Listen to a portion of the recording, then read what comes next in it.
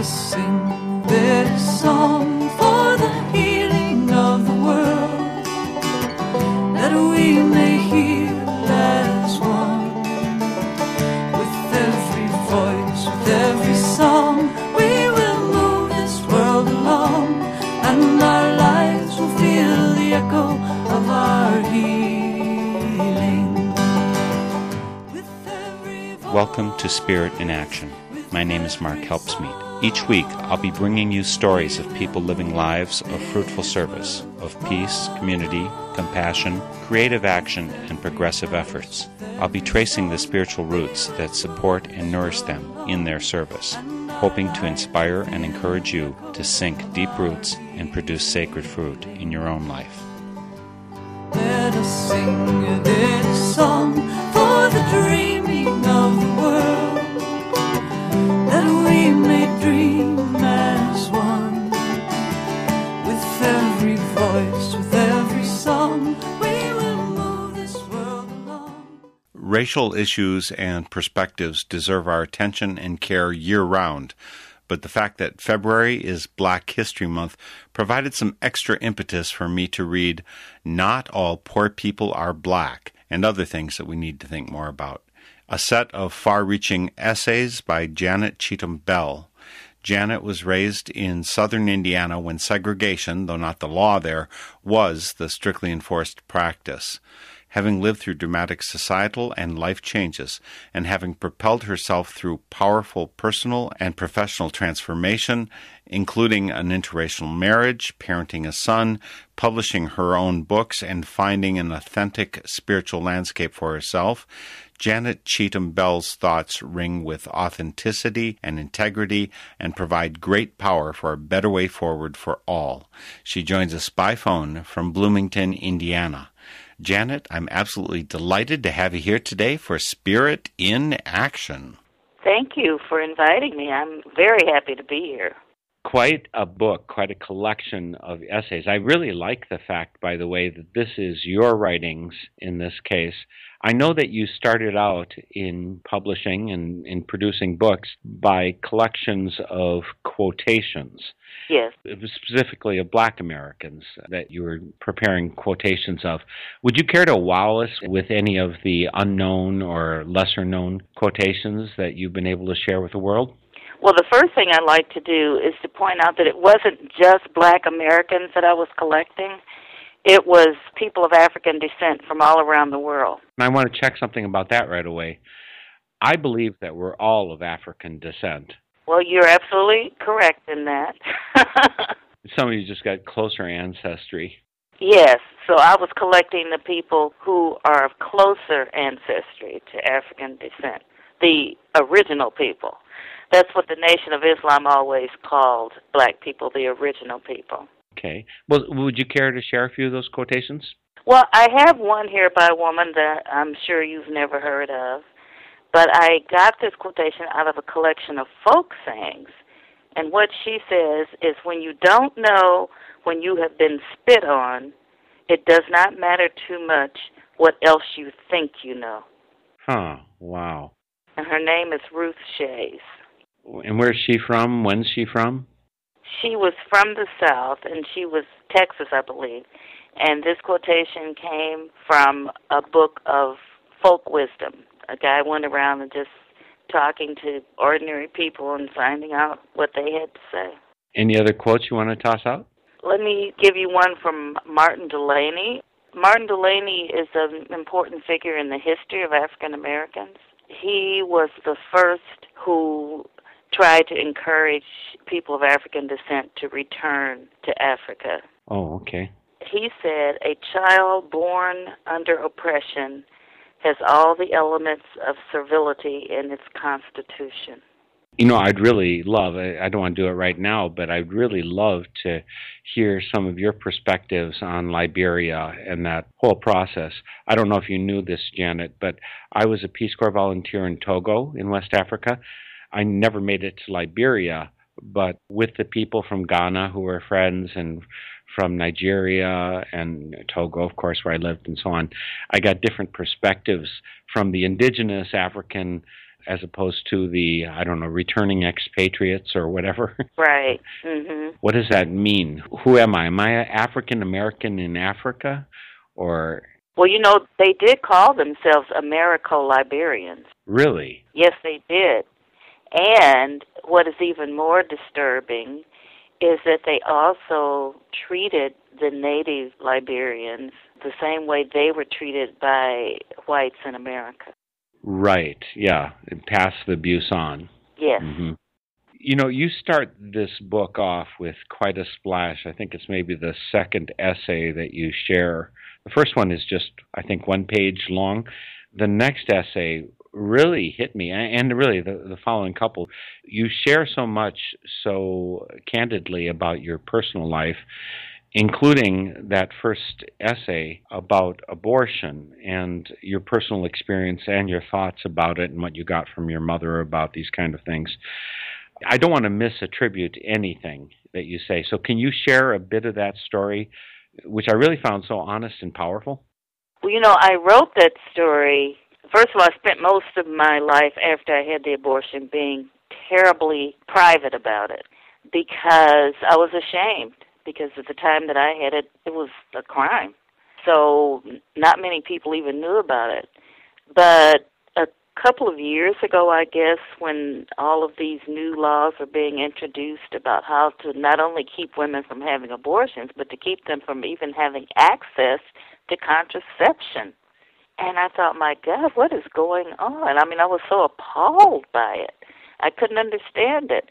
And a couple of friends of mine, who were women much younger than I am, who had had legal abortions, wrote about them just to show what this means and how important it is.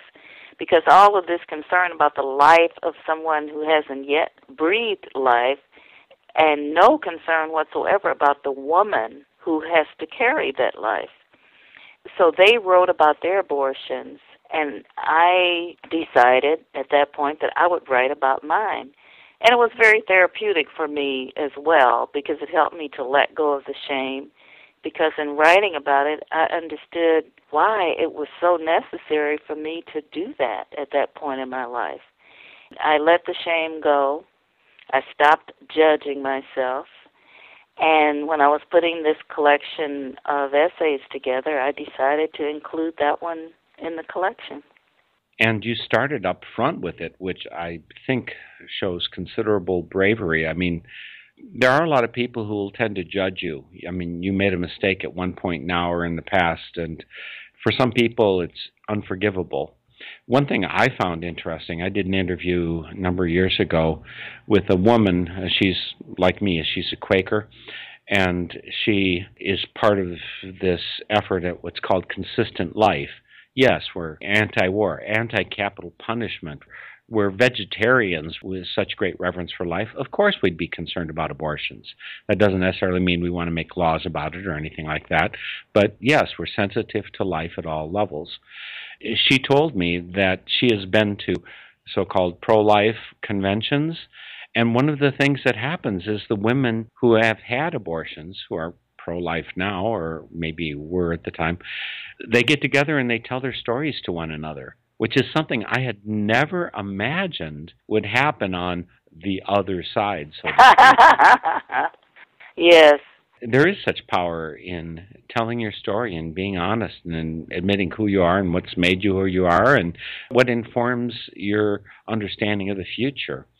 So where did you find the courage to do that kind of thing? Why is Janet Cheatham Bell able to do that while so many people keep it in the closet? I think my courage comes from my dad. I've been in search for courage my entire life, I believe.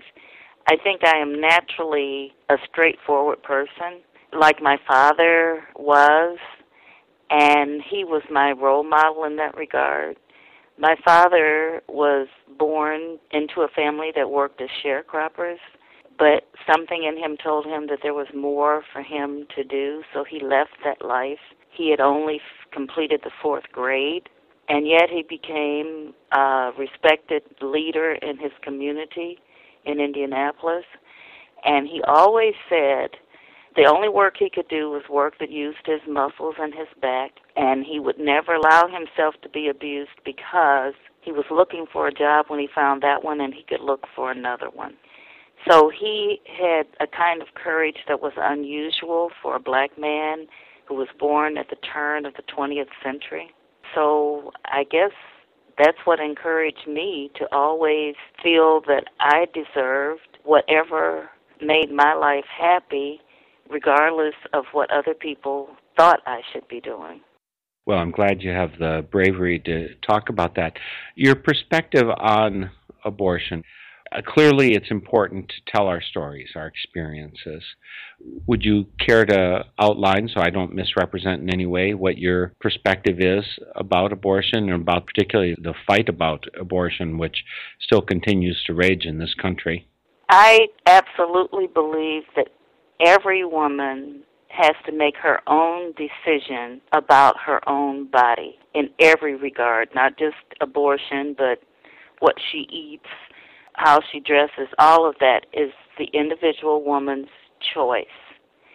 And, of course, whatever choice you make, you accept the consequences that come with that choice. I cannot fathom how people who believe the government is too much in our lives think that it's okay for them not only to get into a woman's life, but inside her body. I find that so insulting and so abusive and so controlling that it just appalls me. I can't tell you how appalled I am by the whole notion of somebody else dictating what I do with my own body. It's none of their business. And as I've heard so many people say, and I hope I don't insult you by repeating this, is that if men could have children, abortion would be a sacrament. I think you're right. There's a lot of that. Actually, I was trying to think of what the parallel might be. What if the government mandated that a man had to have a prostate exam every 6 months? Exactly. It's not an option. Someone has to probe your private parts every 6 months. Let's see how much you like that. Or mandated that you must have a condom attached to your penis or something. You know, just some other such thing that would so invade your private parts. How would we feel about that legislation? Exactly. It would never come up. Just like all of the brouhaha about Viagra being available for men and what a wonderful thing that is, and yet they don't want women to have contraception. And here's the short-sighted thing about this whole contraception thing, and I think I probably say this in my essay, is that don't they know that the people who they would like to have reproduce, the upper middle class people who have the wherewithal to get an abortion or contraception or whatever they want, they are the ones who will not be increasing the population. The population will be increased by all those poor people that they hate. Yeah, the right hand and left hand don't seem to understand what they're doing. But in any case, I really appreciated the sharings that you had in that essay, including the reflections from your mother's point of view. From a more delicate age when someone was in the family way and so on.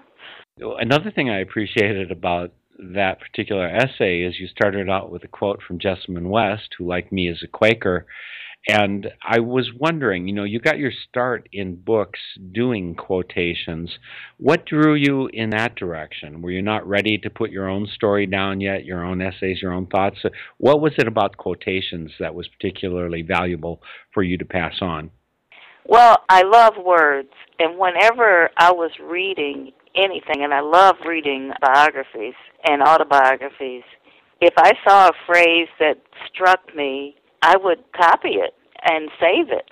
And because I used to teach African American literature, I was constantly reading books and teaching about books. So I had lots of stuff that I had copied and saved in a file in my file cabinet. And so people would come to me when they were going to give a speech, or one time I was asked to help put a program together for an NAACP dinner. and they wanted to use a quotation by a black person on every page of the program, and so they came to me and asked me to do that. So I just sort of was guided into collecting quotations, and someone suggested at one point that I publish them. And when I did, they sold like hotcakes. So, of course, when something is successful, when major publishers see you selling a lot of books, they become interested because, all they do is imitate one another. So I had publishers coming to me after Warner picked up my quotation collection.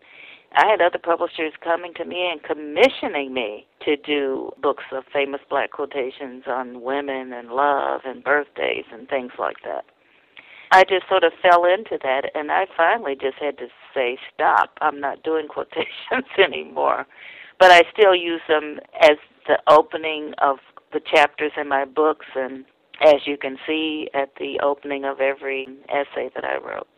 We're doing this interview right now at the conclusion of Black History Month, February. I was wondering about your perspective. You have such thought-provoking essays in your book, Not All Poor People Are Black, and other things we need to think more about. You include a number of perspectives that I think you could say are not the party line. What are your thoughts about the pros and cons of having a particular month designated Black History Month? Is that a good thing, a bad thing? What are the pros and cons? Well, let me just say up front that I dislike more and more with every passing moment of my life the division of people into races and ethnic groups and categories and that kind of thing. However, this is the society that I live in, so in my spirit of accepting what is, I accept the fact that Black History Month is absolutely necessary. And the reason why it's necessary is because we still do not include a credible history of African Americans in our standard textbooks, nor the history of Hispanic Americans who now have their own month, nor an accurate history of the people who were inhabiting this land when it was invaded by Europeans. So we still need Black History Month, if for no other reason than to alert people to the fact that there is a history of black people, that we have accomplished some things. And as you may have heard, in Arizona, they have abolished teaching the history of Hispanics in their schools. So these kinds of additional histories and celebration of the history of people who are not in power in this country are still essential. I wish that weren't the case, but it is. So yes, we do need to continue having Black History Month, and I'm particularly happy about the fact that since we now celebrate Martin Luther King's birthday, the Black History Month has really been extended by a couple of weeks. It sort of begins with King's birthday and goes on for the next 6 weeks. As you say, the history books, I think George Washington Carver is probably one of the few blacks I knew much about, maybe Frederick Douglass, by the time I finished high school. Of course, Martin Luther King. I graduated high school in 1972. But in the history books, who did I find? Almost no one. So I don't think that the situation, though, is a lot better now because, in part, Texas tends to control so much of what we see in our textbooks. I think a lot of people don't realize that. You talk a little bit about what you see and what you've experienced over your life? Let me just say that I remember that there was nothing about blacks in history when I was in school back in the 40s and 50s, and then I was shocked when my nephews were going to school to learn that there still was nothing. And then my son, who was younger than my nephews, he went to a private school, and there was still nothing.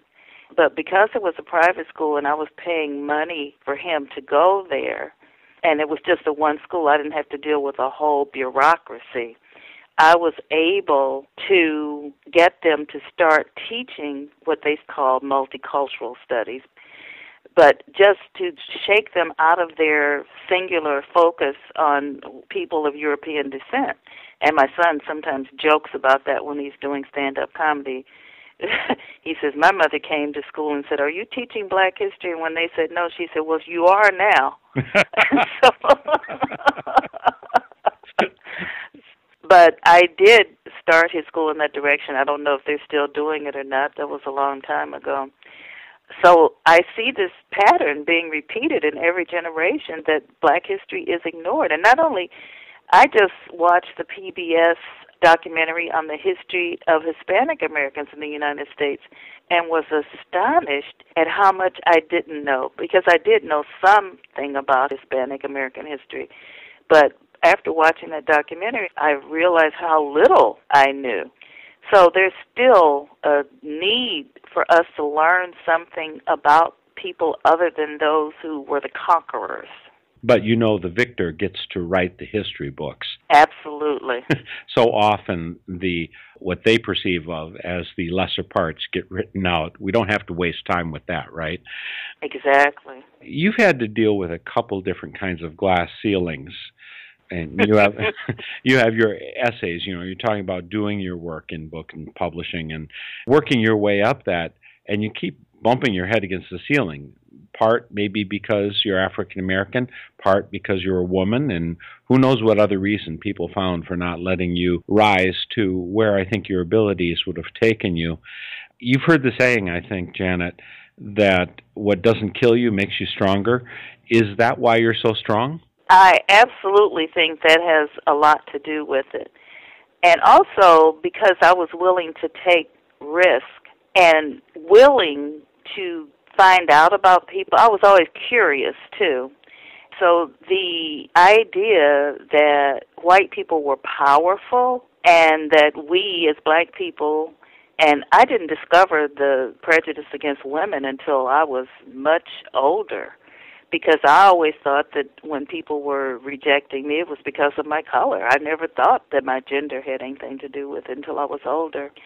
But I was always curious, and as I observed white people and discovered that not all of them were smarter than me, and discovered that they could be intimidated by me simply because I didn't shrink in their presence. I mean, those were all learning experiences for me.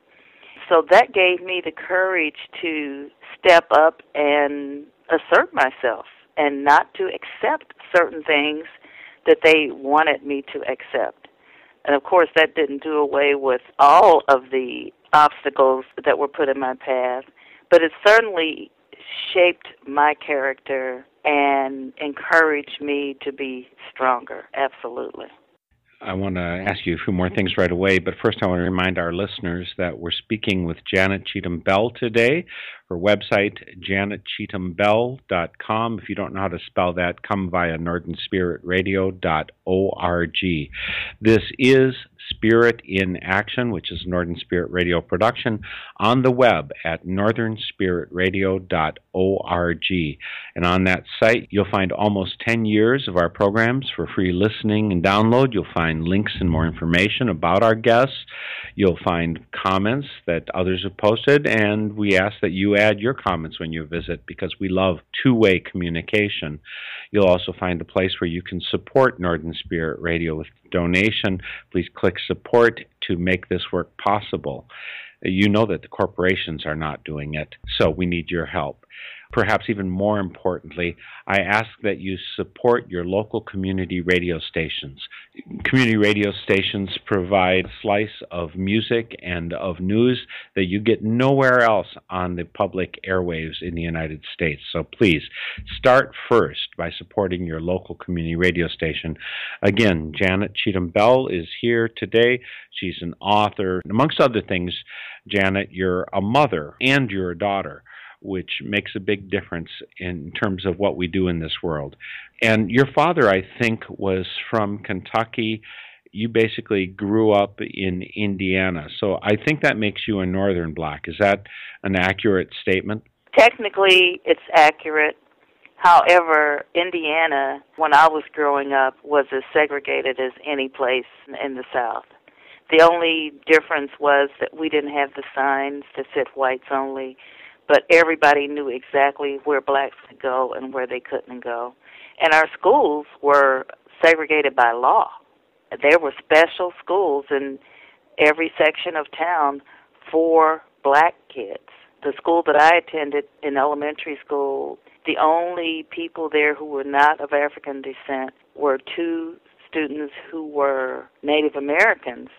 I guess they were not black, but since they weren't white, they couldn't possibly go to school with the white children, so they sent them to the black school. Have you ever lived in what we might call the Deep South? I got some perspective on this that I thought was kind of interesting. I used to live in Milwaukee, Wisconsin. I was teaching at the university. At one point, I had a student in one of the physics classes I was teaching come up to me, and he shared his experience. He's from, I think, Alabama originally, and he said that the racism that he experienced in Milwaukee was much worse than what he had experienced in Alabama because it was not owned, I guess you'd say, that in fact the racism he experienced was people mistreating him and smiling or pretending, but clearly treating him like a leper. What was your experience? Have you traveled in the South? I have traveled in the South. As a matter of fact, my son's father is from Mobile, Alabama. So I've been to Alabama and other places. I have friends in Florida and South Carolina, and I've visited both places. Yes, there's an old folk saying among black people that really sort of capsulizes the different kinds of racism. In the South, they don't care how close you get as long as you don't get too high. And in the North, they don't care how high you get as long as you don't get too close. I had never heard that, but yeah, that makes sense. Huh. In the North, they don't have signs that say whites only or neighborhoods that they overtly say are for whites only, but they act all that out. They don't want you around them. They don't want you close to them. They want you over there. It doesn't matter to them if you are a college professor or some young boy who's in a gang. If you're not white, they don't want you too close. So what's your experience now? I mean, we're now in 2015. Things have changed. We have what I'm sure was unimaginable to you, is certainly to me growing up. We have a president who qualifies as black, and that would not have been possible. I mean, the first time I had any inkling that it would be possible is when Jesse Jackson ran for president. I saw the tears of joy on his supporters, and my heart just leapt. It's like, wow, this would be so transformational. What's your experience of living from segregation growing up to the day when we actually have a black president? I was shocked as well when I recognized, and I did recognize this long before he was elected, that it was possible that he would be elected president. It seemed like a sudden shift. I don't know if you could tell from reading my spiritual essays, but I believe that even though we people think that we're in charge of everything and that we run everything and that we have all the power to make things happen, I believe that there's certain points in the evolution of the world when the time has come for a certain thing to happen, and it happens, despite its complete unpredictability. I think that is the case with Barack Obama because 5 years before he decided to run, I did not think that such a thing was possible, and I'm sure that I wasn't alone in that idea. Nor did I think 5 years before it happened that there would ever be anywhere in the United States of America where people of the same sex could get married. But that's now the case, lots of places. For over half of the country, I think, now. Yeah. So I think, as Martin Luther King said, that the arc of the moral universe is long, but it bends toward justice. I believe that. But you also believe that sometimes it does a right turn and all of a sudden it heads to justice. Well, But I even see the fact that Obama's election terrified a large number of people, especially those who see themselves as having been in charge of everything for a very long time. Nobody welcomes change. But his being elected president was like a sound of alarm to these people because they know the demographics of the United States are changing. And Obama's election sort of concretized their worst nightmare. And I think that's why they have been so vitriolic toward him and so determined to make him a failure as a president, is because they see their hegemony crumbling to dust before their very eyes. So the only thing they can do is what people always do when they're afraid, is lash out and try to destroy that which they fear. And that's what they're trying to do to him. But they cannot stop the evolution of the world. They cannot stop change from happening. They cannot stop the demographic change that is occurring in this country, no matter how much they scream and dig in their heels. They can't stop it. And what's so interesting and ironic about this whole thing is that the very people in power who are trying to stop this evolutionary change are the people who started it in the first place. Yeah. There's a quote I just saw last couple of days via Facebook, and you'll probably hate me because I can't properly attribute it, but it had a picture of the president. It said something to the effect of, if someone spits on you, abuses you, mistreats you, lies about you, and you still respond with love, maybe that should be the sign of a real Christian. Yes. Can't we hope? Yes, I find it particularly repugnant that these people who are so vitriolic and so mean, not only toward Obama, but toward women as well, call themselves Christians. And it would seem to me that other Christians would stand up and say, no, absolutely not. You're not Christian. That's what they want the Muslims to do about ISIS. They want all the other Muslims to stand up and say, no, that's not really Islam. And when they don't stand up and scream that out at the top of their lungs, then they are accused of endorsing ISIS. But somehow that doesn't work for Christians that way. Well, since you bring it up, let's talk a little bit about your spiritual journey. After all, Janet, this is Spirit in Action, and you're doing a lot of the action, and I'd like to know a bit more about the spirit behind it.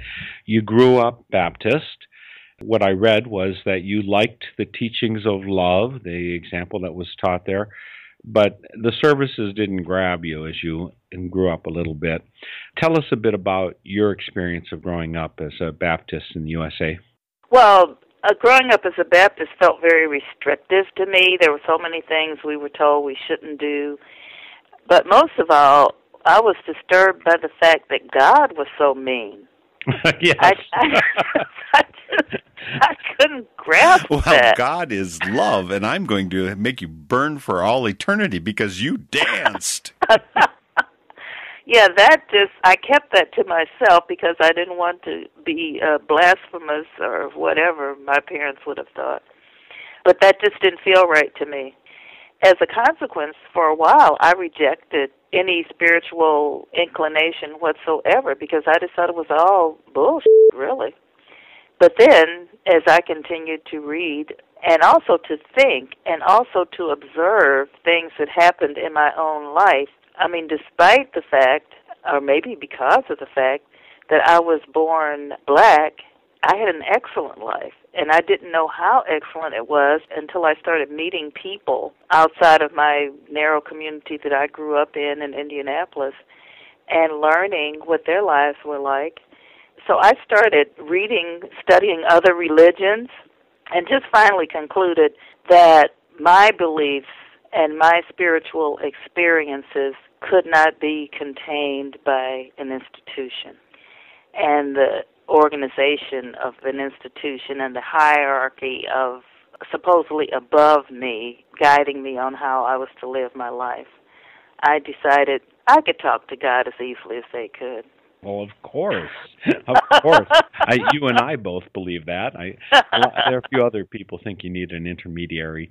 You did write in one of your essays, again, the book is Not All Poor People Are Black and Other Things We Need to Think More About by Janet Cheatham Bell. One of the other things that you mentioned about that experience is while the services in general, you maybe didn't feel like you needed a half an hour sermon or whatever, the music really grabbed you, really speaks to you. And you did mention later on you found that there's other places where you could find the music, that you didn't have to go to church to get. Yes. With your on and off, again, religious and spiritual seeking, it included going to this church and that church, and I interpreted it, at least at one point, for Kamau. I think you started going to church thinking that maybe it would be good for him, but then you found that he didn't like the services any more than you did, and so... Eventually, you describe yourself as coming to a place where you found some commonality, something that I thought you could maybe respect in the spiritual search. You called it a spiritual center. Can you say more about what that was and what you valued there? Yes, what I valued there was the inclusiveness. They did not ever speak a negative word about any religion whatsoever. And they included wisdom from various religions in their services. Not only that, but even though they had ministers, they also welcomed discussion groups and other lay speakers to share their experiences instead of, the minister being the one who stood up there and told you how to live your life and what to do. They allowed lay speakers to share their own spiritual experiences, which was very moving because ministers tend to speak or teach from a book, but when individuals, lay people, share their spiritual experiences, it's more moving because they're telling about what actually happened to them and what they went through and how they dealt with it.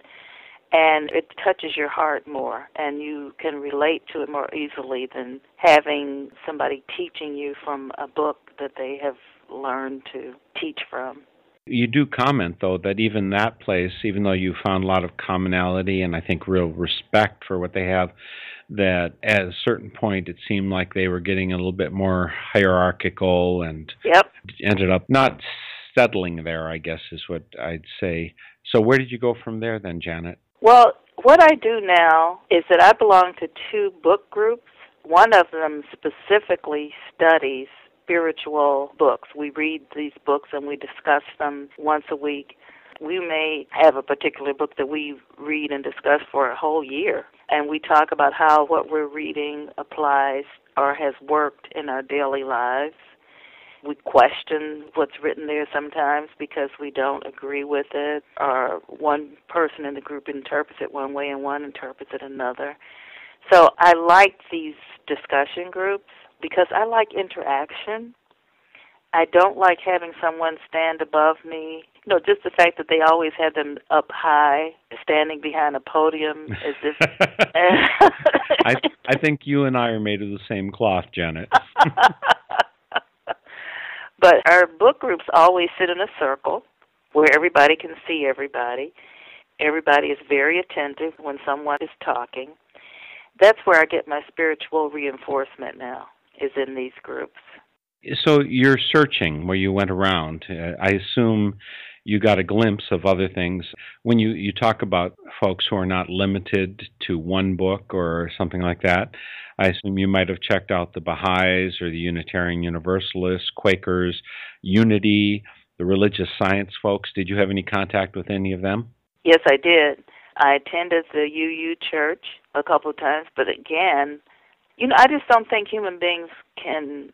I think building a hierarchical organization is just something they seem to like to do. And I just don't like that. Even though I've investigated, I find things, for example, from Unity, I have a subscription to their daily word, which I read all the time.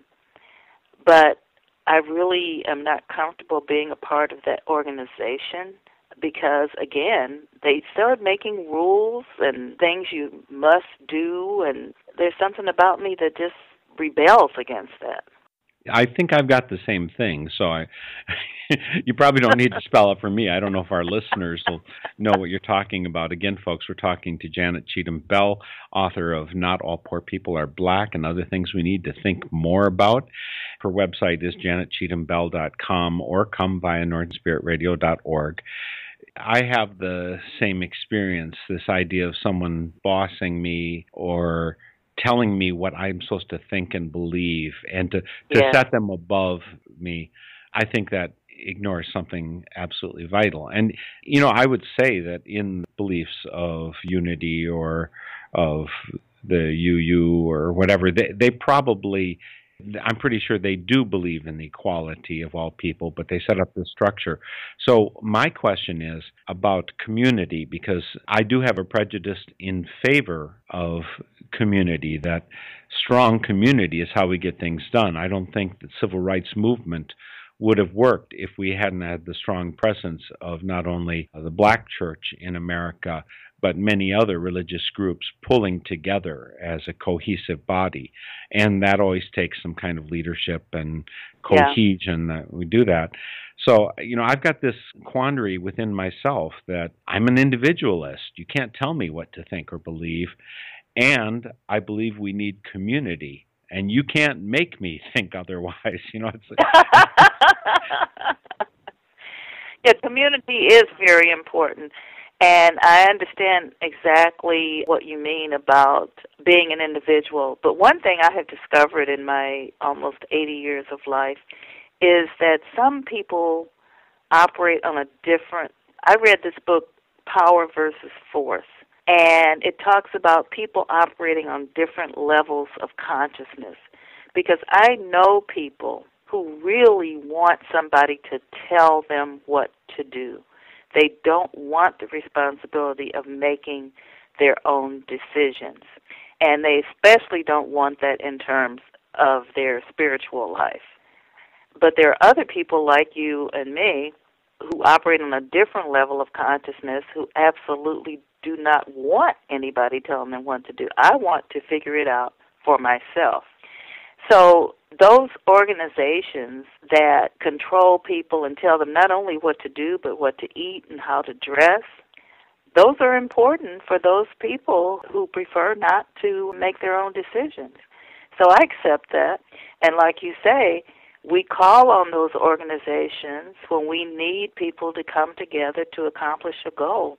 And one of the things that I think we need in this country right now are communities of people organizing to push back against some of these grotesque new laws that these state legislatures are pushing through. As with everything else, we need it all. Amongst the journeys that you took, you've been through a couple marriages, and one of them was with a Jewish white man. Talk about going out of the comfort level of people at that time, particularly interracial marriage was pretty limited, particularly a black woman with a white man. The reverse, I guess, was easier to accept for them. What did you learn from that marriage? Oh, I learned so much. First of all, I learned that all of the propaganda that I had been told while I was growing up about the invincibility and the omnipotence of white people was not true.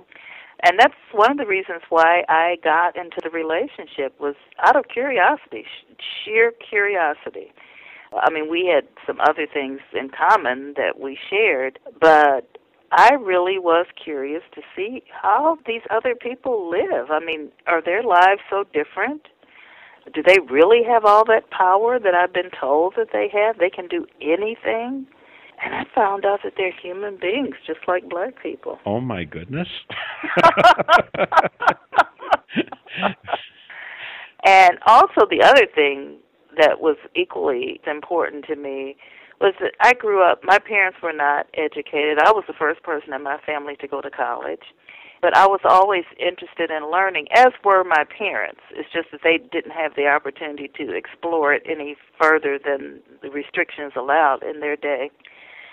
So I really enjoyed pursuing an intellectual life, and there was something that I longed for, but I couldn't articulate it and didn't know exactly what it was. And so marrying a professor and operating and meeting other people who were professors or graduate students, and we had an inclusive group. It wasn't all professors and PhDs, but it was just meeting people and doing things that I had never encountered before. So it was a very expansive period in my life, and I have absolutely no regrets about it whatsoever. It's amazing to think about the amount of internalized limitations. We talk about internalized racism and yes, that kind of thing. One of the comments that you made that I found very interesting, again, because I've lived in Africa for a couple of years. I was there last August. I was in the Congo.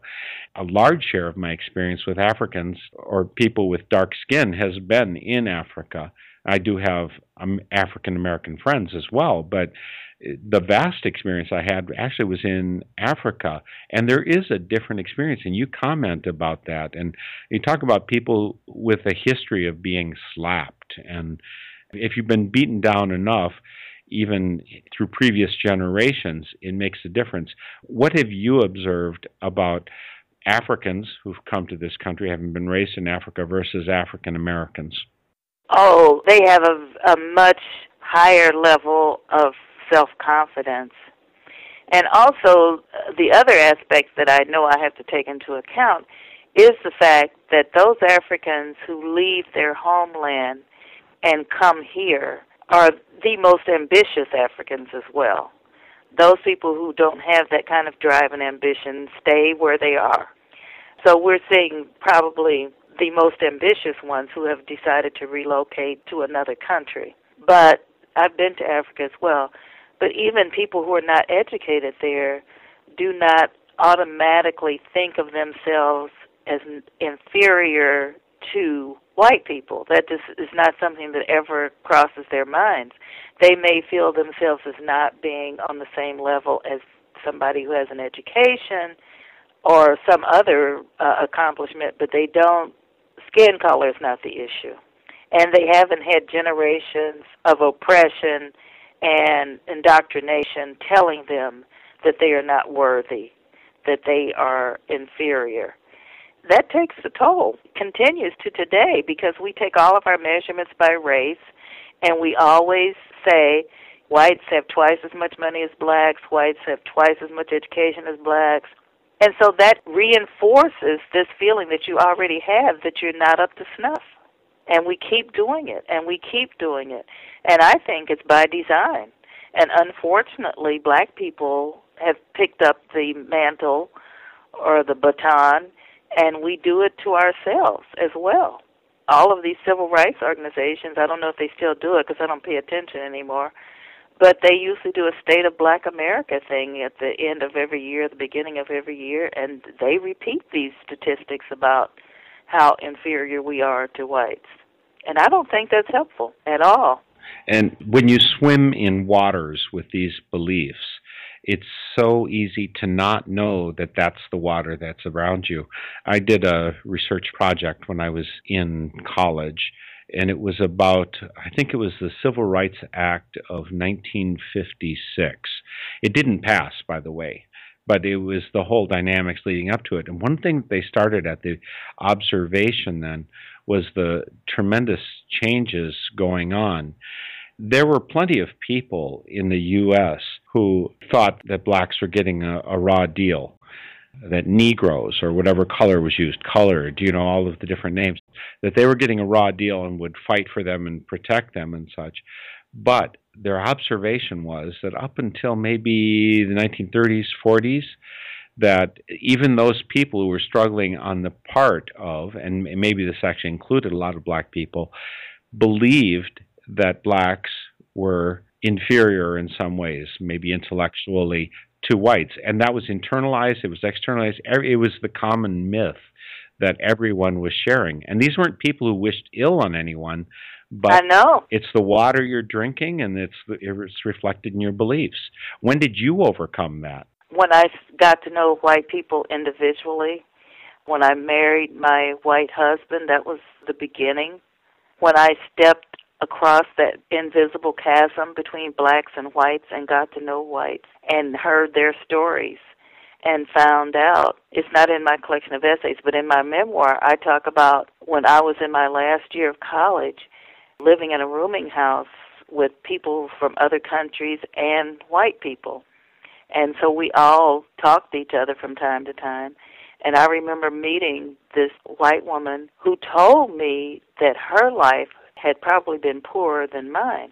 And when she described to me what her life had been like and that she was also the first person in her family to go to college, that was the first time that I really absorbed the idea that poor white people's lives were in fact worse than mine had been. The beliefs that one carries with one out of the background and the assumption of second classism. It's not only blacks. I mean, women have carried that with them. Hispanics do. I mean, everyone. Actually, men have internalized limitations. Men don't believe that men can dance for the most part. It's true, or that sensitivity, or that those feelings. I can't do those. We all have our limitations that we carry with us, and when we see them, it frees us. And, of course, that's part of what you bring us to by sharing in Not All Poor People Are Black and other things we need to think more about. There's so much in here that we need to think about. Let's talk about the last essay, which is what the title of the book is about, Not All Poor People Are Black. And, of course, not all black people are poor and all that kind of thing. You have something shared in there that came out as a spiritual message for me in Quaker Meeting this past Sunday. It had moved me to think about it in my own life. You talk about attitudes towards the Holocaust or the attack on the Twin Towers versus attitudes towards slavery. It seems to me a really powerful insight. You want to say for folks what that insight was for you? I had always thought that people who thought the Holocaust was worse than slavery were just irredeemable racists. But when I heard this lecture on the causes and consequences of the evil label, I had a really profound internal shift. Because of what the man said in the lecture, I recognized that I really literally felt myself being put into the shoes of a person who was deeply hurt by the Holocaust and who, in fact, thought it was evil because they intended to wipe Jews from the face of the earth. And I could see how that would be viewed differently than slavery was just meant to use the labor and keep people captive. They weren't trying to wipe people from the face of the earth. So I could see how somebody could look at that from that perspective.